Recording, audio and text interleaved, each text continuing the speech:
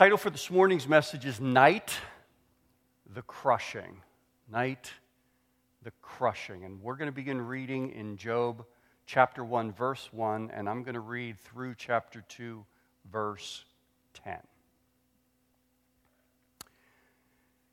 There was a man in the land of Uz whose name was Job. And that man was blameless and upright, one who feared God and turned away from evil. There were born to him 7 sons and 3 daughters. He possessed 7,000 sheep, 3,000 camels, 500 yoke of oxen, and 500 female donkeys, and very many servants, so that this man was the greatest of all the people of the East. His sons used to go and hold a feast in the house, each one on his day, and they would send and invite their 3 sisters to eat and drink with them.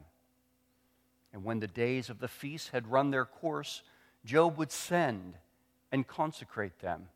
And he would rise early in the morning and offer burnt offerings according to the number of them all. For Job said, "It may be that my children have sinned and cursed God in their hearts."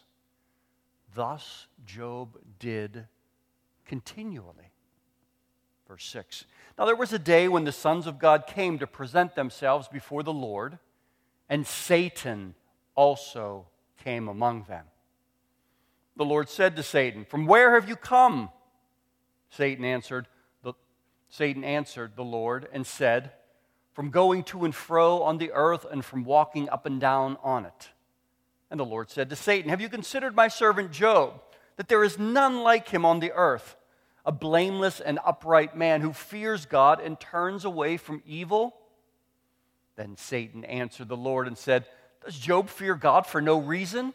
Have you not put a hedge around him and his house and all that he has on every side? You have blessed the work of his hands, and his possessions have increased in the land.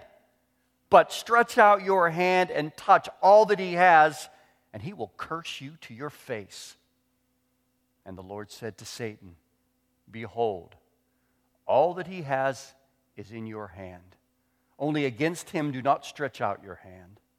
So Satan went out from the presence of the Lord. Now there was a day when his sons and daughters were eating and drinking wine in their oldest brother's house, and there came a messenger to Job and said, "The oxen were plowing and the donkey feeding beside them, and the Sabaeans fell among them and took them and struck down the servants with the edge of the sword, and I alone have escaped to tell you." While he was yet speaking, there came another and said, "The fire of God fell from heaven and burned up the sheep and the servants and consumed them, and I alone have escaped to tell you." And while he was yet speaking, there came another and said, "The Chaldeans formed 3 groups and made a raid on the camels and took them and struck down the servants with the edge of the sword, and I alone escaped to tell you." And while he was yet speaking, there came another and said, "Your sons and your daughters were eating and drinking wine in their oldest house, in the oldest brother's house. And behold, a great wind came across the wilderness and struck the 4 corners of the house, and it fell upon the young people, and they are dead. And I alone have escaped to tell you." Then Job arose and tore his robe and shaved his head and fell on the ground and worshipped. And he said, "Naked I came from my mother's womb, and naked shall I return. The Lord gave, and the Lord has taken away. Blessed be the name of the Lord." And in all this, Job did not sin or charge God with wrong. Chapter 2, verse 1. Again, there was a day when the sons of God came to present themselves before the Lord. And Satan also came among them to present himself before the Lord. And the Lord said to Satan, "From where have you come?" Satan answered the Lord and said, "From going to and fro on the earth and from walking up and down on it." And the Lord said to Satan, "Have you considered my servant Job, that there is none like him on the earth, a blameless and upright man who fears God and turns away from evil? He still holds fast his integrity, although you incited me against him to destroy him without reason." And then Satan answered the Lord and said, "Skin for skin. All that a man has, he will give for his life. But stretch out your hand and touch his bone and his flesh, and he will curse you to your face. And the Lord said to Satan, behold, he is in your hand. Only spare his life. So Satan went out from the presence of the Lord, and he struck Job with loathsome sores from the sole of his foot to the crown of his head. And he took a piece of broken pottery with which to scrape himself while he sat in the ashes. Then his wife said to him, do you still hold fast your integrity? Curse God and die. But he said to her, you speak as one of the foolish women would speak. Shall we receive good from God, and shall not we receive evil? And in all this, Job did not sin with his lips. Before we pray, I want to just acknowledge one difficulty that I'm encountering at the moment, just to be honest with you. You know, there are times where one preaches from strength because there may be something in the message in which he models in some small way. And there are other times when one preaches from weakness because he finds himself needing the message as much as anyone else in the room. So I come to you today in weakness. I'm in the latter category. And so you can pray for me even as I pray for us all as we wade into this divine book. Let's pray. Lord, we are needy, we are desperate, we are hungry. Lord, we are dependent, and we come before you now because we need something from your word. And we are confident in our dependence that you will deliver from your word. So we pray this morning that you would be with us, that you would speak to us, that you would comfort us. And we pray this in Jesus' name. Amen. I never assume that everyone who attends one of our Sunday meetings are believers. And actually, if you're here and you don't consider yourself a follower of Jesus Christ, you are most welcome. I'm so glad you're here. But regardless of one's beliefs, let me tell you something. Let me tell us all something of what it means to be a Christian. To be a Christian is to be a realist. And to be a realist is to come to terms with something that we instinctively fear and in fact conveniently deny at times. To borrow the words of Jesus, in this world you will have tribulation. Or to use the words of Peter, don't be surprised by the fiery trials which will come upon you. Or to just allow Paul to say it as plainly to us as he said it to Timothy, endure suffering. So to be a Christian is to be a realist, and particularly a realist as it relates to suffering. Now, to be a pastor is to help Christians to be realists, which means to help Christians prepare for the reality of calamity. To warn believers that there are experiences that await you in life that will seem random, that will seem undeserved, even absurd to you. And I don't know what it might be for you. It may be some kind of routine physical exam that uncovers the distressing diagnosis of cancer. It may be the spouse that steps out, or the debt that breaks in, or the prenatal visit where the doctor looks up and says, I'm so sorry. It could be the layoff. It could be the prodigal child. It could be the loss of a spouse. It could be the car wreck or an enemy that appears to be dedicated to damaging your name. I'm talking about those unique seasons in life, and everybody seems to have them. Those unique seasons in life where we look to the heavens 100 times to ask why, and no answer comes. Where we hear nothing but the bone-chilling silence that tempts us to think that we are forsaken, we are alone. And because that particular experience violates our sense of justice, the sense that something's not right, God himself goes on the witness stand as we seek to reconcile the gap between what we believe and what we are experiencing. And this is not a happy thought for any of us this morning, but that experience awaits us all. Even if you're here and you're not a Christian, that experience awaits us all. And it burdens me as a pastor to realize that for some of us, this theme is hardly hypothetical. In fact, this past week characterized some of the very things for you that I'm talking about this morning, because you are suffering, and in fact, you are suffering and you don't know why. And for you, this series is not theoretical, because you are here this morning thirsting for explanation, thirsting for interpretation, thirsting for some kind of hope that you can't seem to find when you turn your gaze toward heaven. And my prayer for all of us has been, may God meet us all.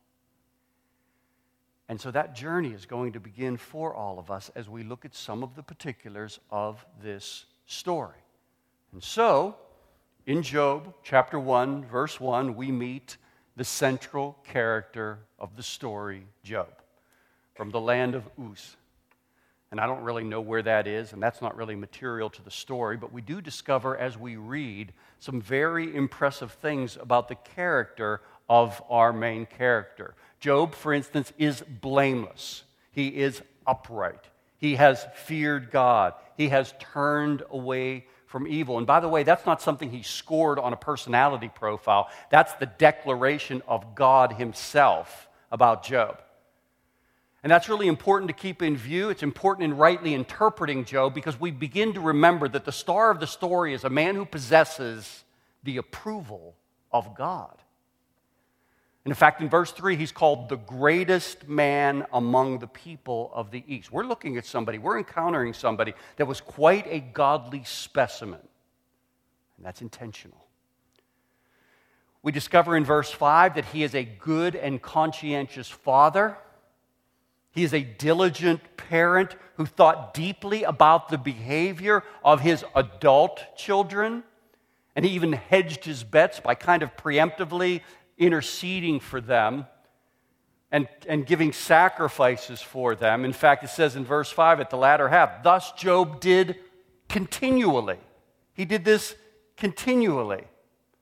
And by the way, it's no coincidence that Job's parenting is presented here as blameless, because the reader will soon discover that blameless parenting does not insulate one from suffering.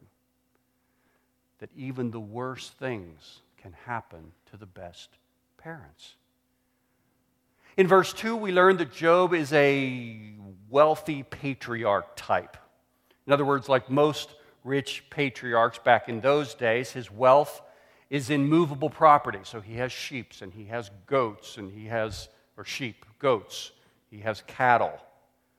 And there is a rather detailed description of his assets. And again, I want to remind you, all of that there intentionally.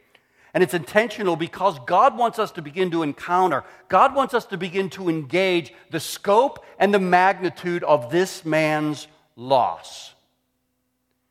And so that scene is set. And what's most important for us to keep in view as we proceed is that verse in chapter 2, verse 10, where it says, in all of these things, after the loss of his kids and property and reputation and support, Job did not sin with his lips. Now that's really important. In fact, it's essential, because this book is setting the stage for us to think deeply about something that we would tend to shy away from. To think deeply about an idea that can strike fear into the soul. That our walk with God is not always this zero-sum game where everything we sow, we reap. Where all suffering can be explained. Everything has some kind of purpose that we can readily identify. The essential theme for this book seems to be introduced in the idea of innocent suffering. And so in chapter 1, verse 6, the scene shifts from Job to heaven. And the next character presents himself. Satan comes before God. God praises Job. Satan accuses Job. Beginning of chapter 2, the same thing happens a second time. And I'm going to comment a little bit more about that in a few minutes. But keep this in view as we proceed. Keep this in view. At no point in this book does Job know about Satan. Does Job know about this heavenly exchange or this heavenly arrangement that took place? In fact, we, the readers, are the only ones that do know about it. So though Satan plays this role in the introduction, Job's suffering is not set up as a Satan-Job thing. Job's suffering is set up as a God-Job thing. And that's really important. And that leads me back to the first big idea that shows up in the introduction. And I want you to think of these as dots that connect the introduction to the entire book and connect the entire book to us. And so I'm going to give you two dots. We're going to start with two different dots this morning that connect the introduction to the book and the book to us. Here's dot number 1. Our pain is never random. Our pain is never random. Have you ever received news that hits you so hard that it virtually knocked the wind out of you? You know, the kind that seizes your stomach so forcefully that you almost feel upon hearing it that you're going to vomit. President Roosevelt called December 7th, 1941, the day of the attack on Pearl Harbor, a date which will live in infamy. In chapter 1, verse 13, Job has a day which will live in his mind in infamy. It starts this way. Now there was a day. There was a single day. So the first series of blows that came upon Job's life came in one single day. Actually, the first series of blows that came upon Job came in about a 15-minute period. Job is first notified of the theft of his property and the death of his servants in verse 13. And then it goes on in verse 16. While he was yet speaking, there came another and said, the fire of God fell from heaven, burned up the sheep and the servants. Verse 17. While he was speaking, there came another and said, the Chaldeans formed 3 groups, made a raid on the camels, took them, struck down the servants. While he was speaking, verse 18, there came another and said, your sons and your daughters eating and drinking wine, and behold, a great wind comes across the wilderness, strikes the 4 corners of the house, and they are dead. And as if that's not enough, there was a second day of infamy as well for Job in chapter 2, verse 7, where Job himself is struck with loathsome sores to the degree that his wife is even saying, listen, give it up, forget it, forget God, give up. That's her message to her husband. Talk about feeling forsaken. Talk about feeling abandoned. Talk about feeling alone. You know, it seems to me that calamity like this provokes one fundamental response. It's a fundamental response that views God in different ways, but there's one fundamental response that we seem to have, and that is this feeling that my suffering is random. That's the main point. Our pain is never random. But we feel when we're suffering that our suffering is random.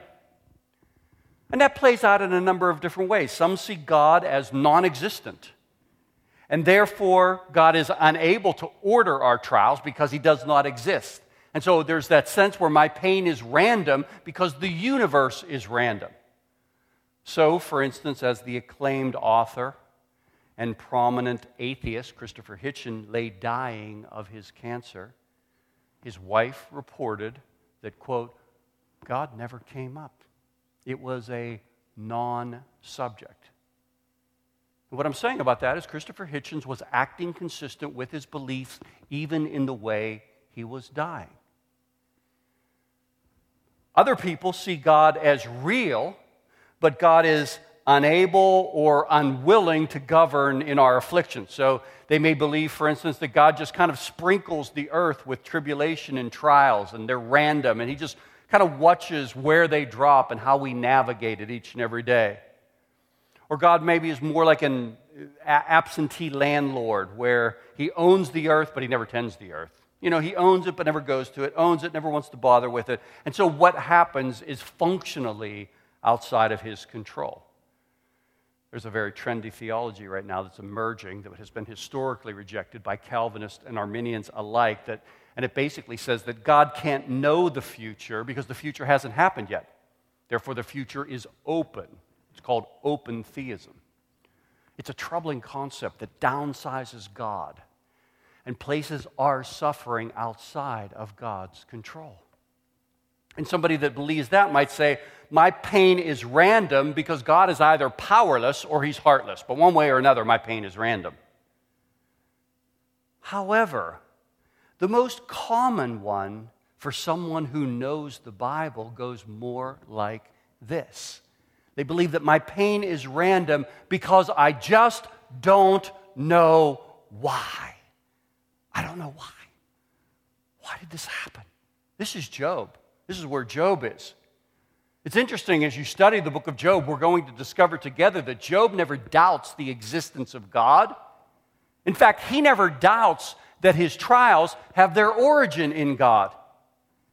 For Job, his biggest problem is not his dualism, it's his theism. In other words, it's his belief, not that Satan and God have equal power and they're always battling it out together, which is dualism, but he's a theist, which means he believes God is supreme and God is in control of all things. In fact, his conclusion in chapter 1 is, the Lord gave, the Lord has taken away, blessed be the name of the Lord. And so for Job, and this is important, the sense of randomness comes from not knowing why, not knowing the cause of his suffering. Can you relate to that this morning? You don't know the cause. Ask yourself this question: what is the hardest part of my present affliction? You know, we see the effects. We see the effects all over the place. We see the fruit. We see the effects. We see the sickness in our body, or the state of our affairs, or the choices of our children, or the amount in our bank accounts. But there is this tormenting question that continues to plague us. What happened up there that's resulting in this? And why can't I know what took place up there? All I seem to deal with each and every day are the effects of whatever decisions were made up there. And when all you have are the effects and you don't know the cause, suffering can seem irrational and even arbitrary. So when you're Joseph sitting in prison after you've been sold into slavery by your brothers, you don't know what to do. When you're Joseph and you've been falsely accused by your employer's wife, even after you've engineered a comeback and you've been taken down again and now you're sitting in prison, you don't know what to do. When you're Joseph and you lay forgotten in prison after you have served with your gifts the cupbearer and the baker who have used your gifts and then conveniently abandoned you and forgotten about you, you don't know what to do. It's in those moments that our afflictions seem arbitrary. They seem utterly meaningless. We just don't understand the cause. And so as Christians, we end up concluding, of course there's a God. He's just not very good at his job. He's just not very effective in his role. See, for Job, the reader knows the real story. We know about this dialogue between Satan and God. Job does not. And in fact, in the name of full disclosure, I should probably tell you that Job never learns the cause, at least not in this book. God never says, and now Job, here's what happened. Here's the real explanation. Here's how you came to be in this position. God doesn't feel obligated to explain himself to Job, not in this book and probably not in this life. One of the things we are going to discover together in this series is that God is so serious about our trust that He will create the worst moments of our life to produce it. God is so serious about our trust. God is so serious about our trust that He creates our worst moments, our tests, our trials, our tribulations, our attacks, to not only produce it, but to secure it until the final day. And I guess the point that I'm trying to make, and the one that I want you to remember, if you remember nothing else, is that they are never random. Never. Never random. There is always some design to convert the question from why to who. From why do I suffer to who do I trust? See, we're all the same in this. Why becomes the preoccupying question that just does not have an answer. I mean, eventually it becomes so bad for Job that he says in chapter 10, why did you bring me forth from the womb? Why was I even born? Why did you even bother to give me life? Would to God that I had died before anyone had even seen me. Because why becomes this preoccupying questions that can end up forcing forward questions that we never dreamed that we would ever ask. Why was I born?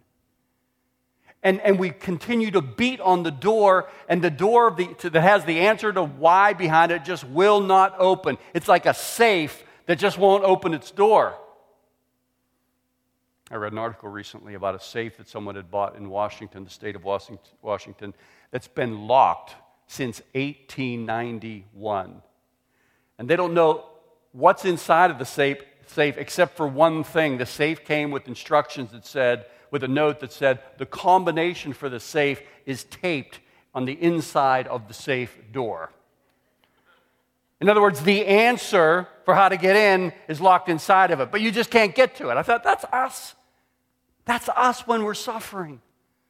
You know, we're always trying different combinations to try to get behind the door to really understand why. We're trying to do anything we can to crack the code of what is God doing, what is God saying. And so we'll try spiritual warfare. We'll try to fast for 40 days. We'll try to confess all of our sins and pray. What's going to crack the code? What's going to give me my answer? What's going to answer the question of why? And the safe will not yield. The answers remain locked away. See, for Job, he eventually learned that the question is not why, because God reserves the right not to answer that question. The question is who. Job's trust in God is the target of the trial. Which is interesting because Job ends up at the end, and we're going to study this in the last couple of messages, but Job ends up at the end repenting before the trial even ends. Before his circumstances change at all, he ends up confessing and repenting. Because for him, the question was changed. Job goes from, why is this happening, to, who do I serve? Who do I trust? And it's why his eyes were open to see what all of us must realize with respect to our afflictions, and that is that our suffering is never random. So that's the first big dot to connect. Here's the second one and the last one. Our enemy is on a leash. Our enemy is on a leash. Chapter 1, verse 13, chapter 2, verse 1. Escort us into heaven on a day when the angels are before God. Excuse me. Angels are before God, and Satan kind of crashes the party. And on both occasions, Job has pleased God, so much so that God celebrates Job in front of Satan and celebrates Job's many qualities before Satan. And here, we begin to derive some insight into how our enemy works. In Revelation chapter 12, verse 10, Satan is called the accuser of the brethren, the accuser of the brothers and sisters. And that's exactly what he does before God in the book of Job. So God calls forth Job's example and Job's quality, and this is basically Satan's response. He says, well, of course he's good. Of course he's good. You protect him, you bribe him. He's like your spoiled favorite. In fact, if you took away his perks, you discover that Job's allegiance to you is nothing more than crass self-interest. That's what you don't know, God. But God has a plan. And it is a plan that unfolds in many different parts of Job. And the plan is ultimately to prove that a man like Job is faithful to God despite his circumstances and despite his blessings or his afflictions. And so God grants Satan permission. Satan has a certain ability to create calamity, but God limits him. God sets the ground rules for the suffering. God says you can do this, this, and this. Don't do this. You're not allowed to do this. Satan's on a leash. Please, let's not come up with any kind of enlightened theologies that spring God from being responsible, that spring God from being God. Because God's not looking to let us off the hook in the book of Job. He's not looking for us to come up with fresh ways to describe why he approves, but he isn't responsible, why he approves, but doesn't cause. God decreed that this would happen, and Job knows that.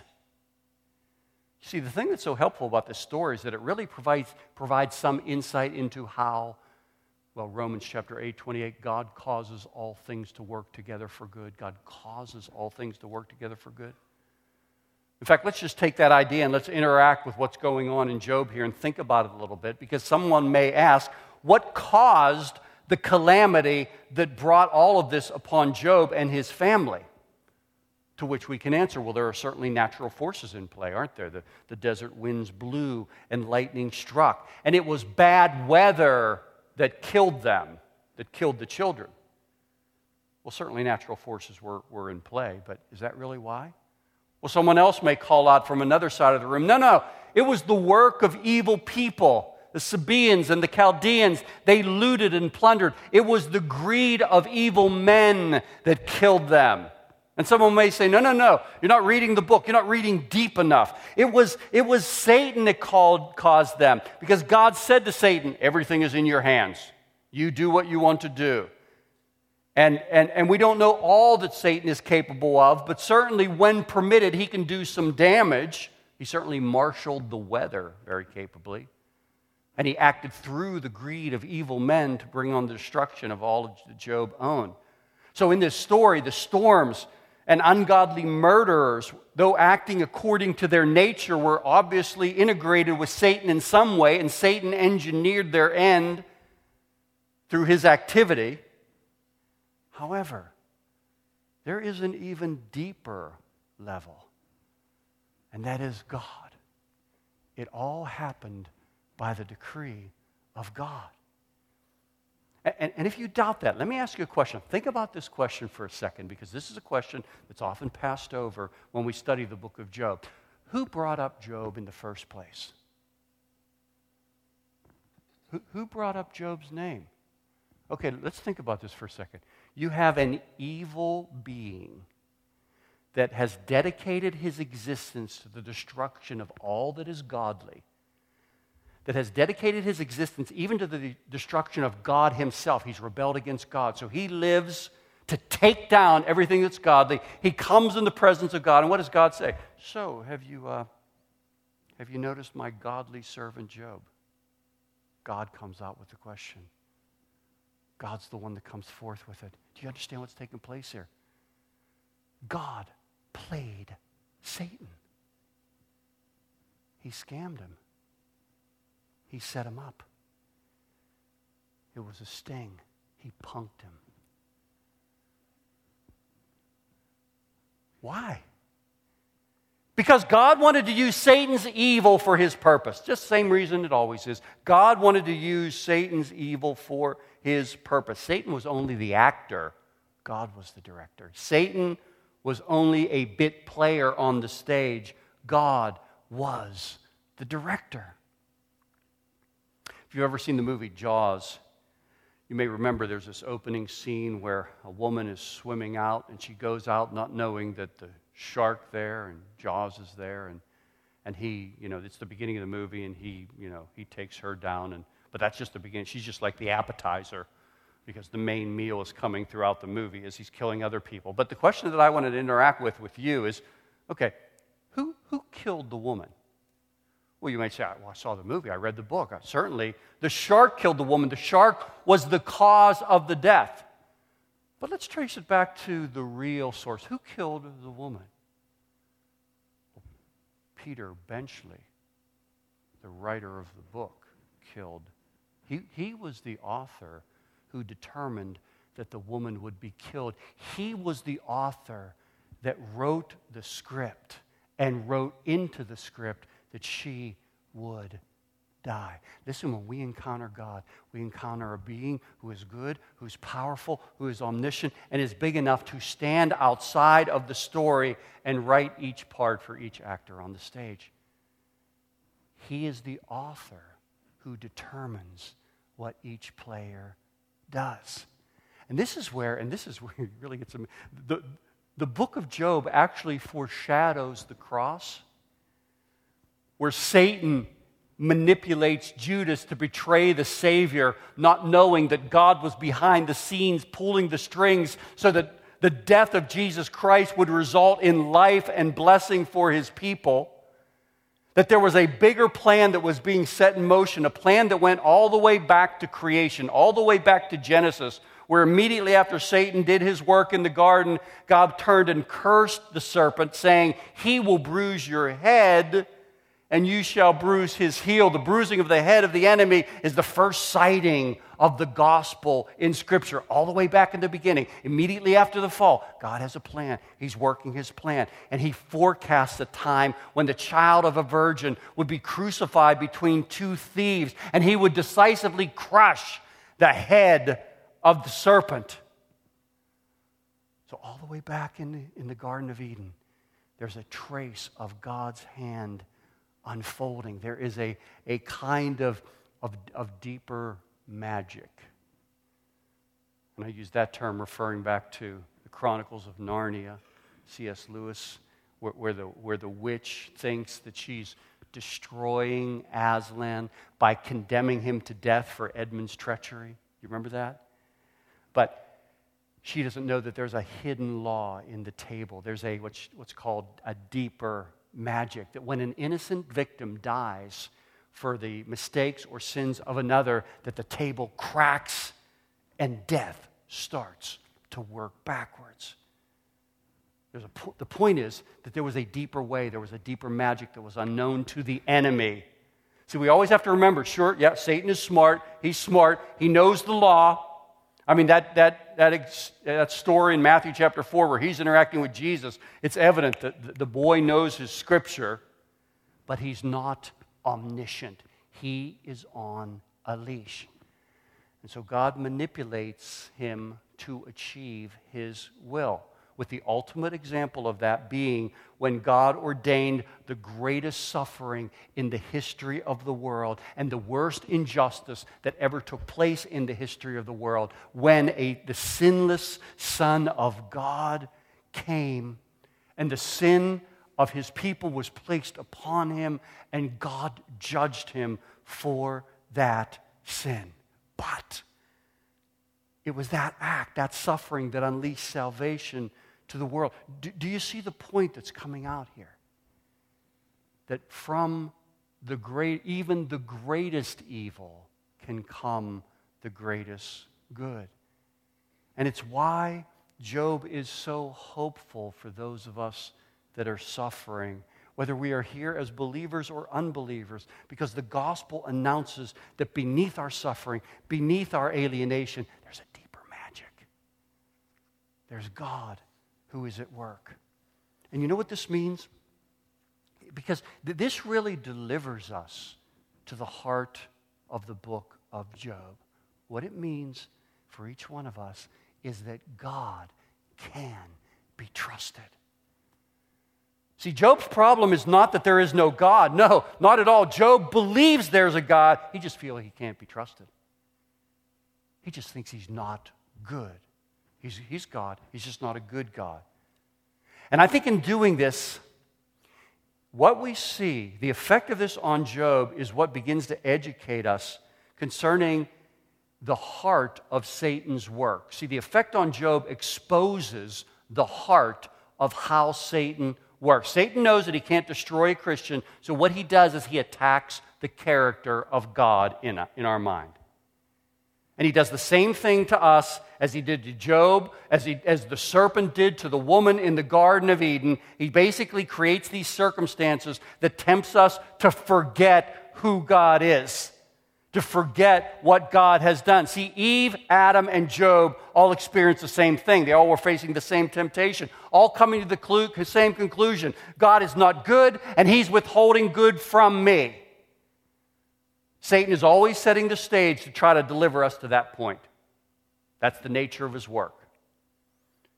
And so this, in the book of Job, unearths the core of Satan's work. What he wants us to do, to borrow the language of Romans 1, he wants us to exchange the truth of God for a lie.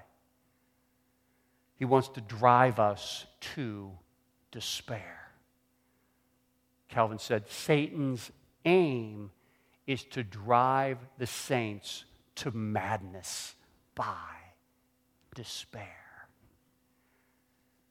And if you're sitting here wondering, how do I survive his schemes? If you're wondering, how do we avoid his arts? How do we journey forward under the burden of doubt and of pain? How do we find our way when we've lost sight of the character of God? Well, you'll just have to come back next week when we look together at Job's lament and we discover how God met him. Let's pray.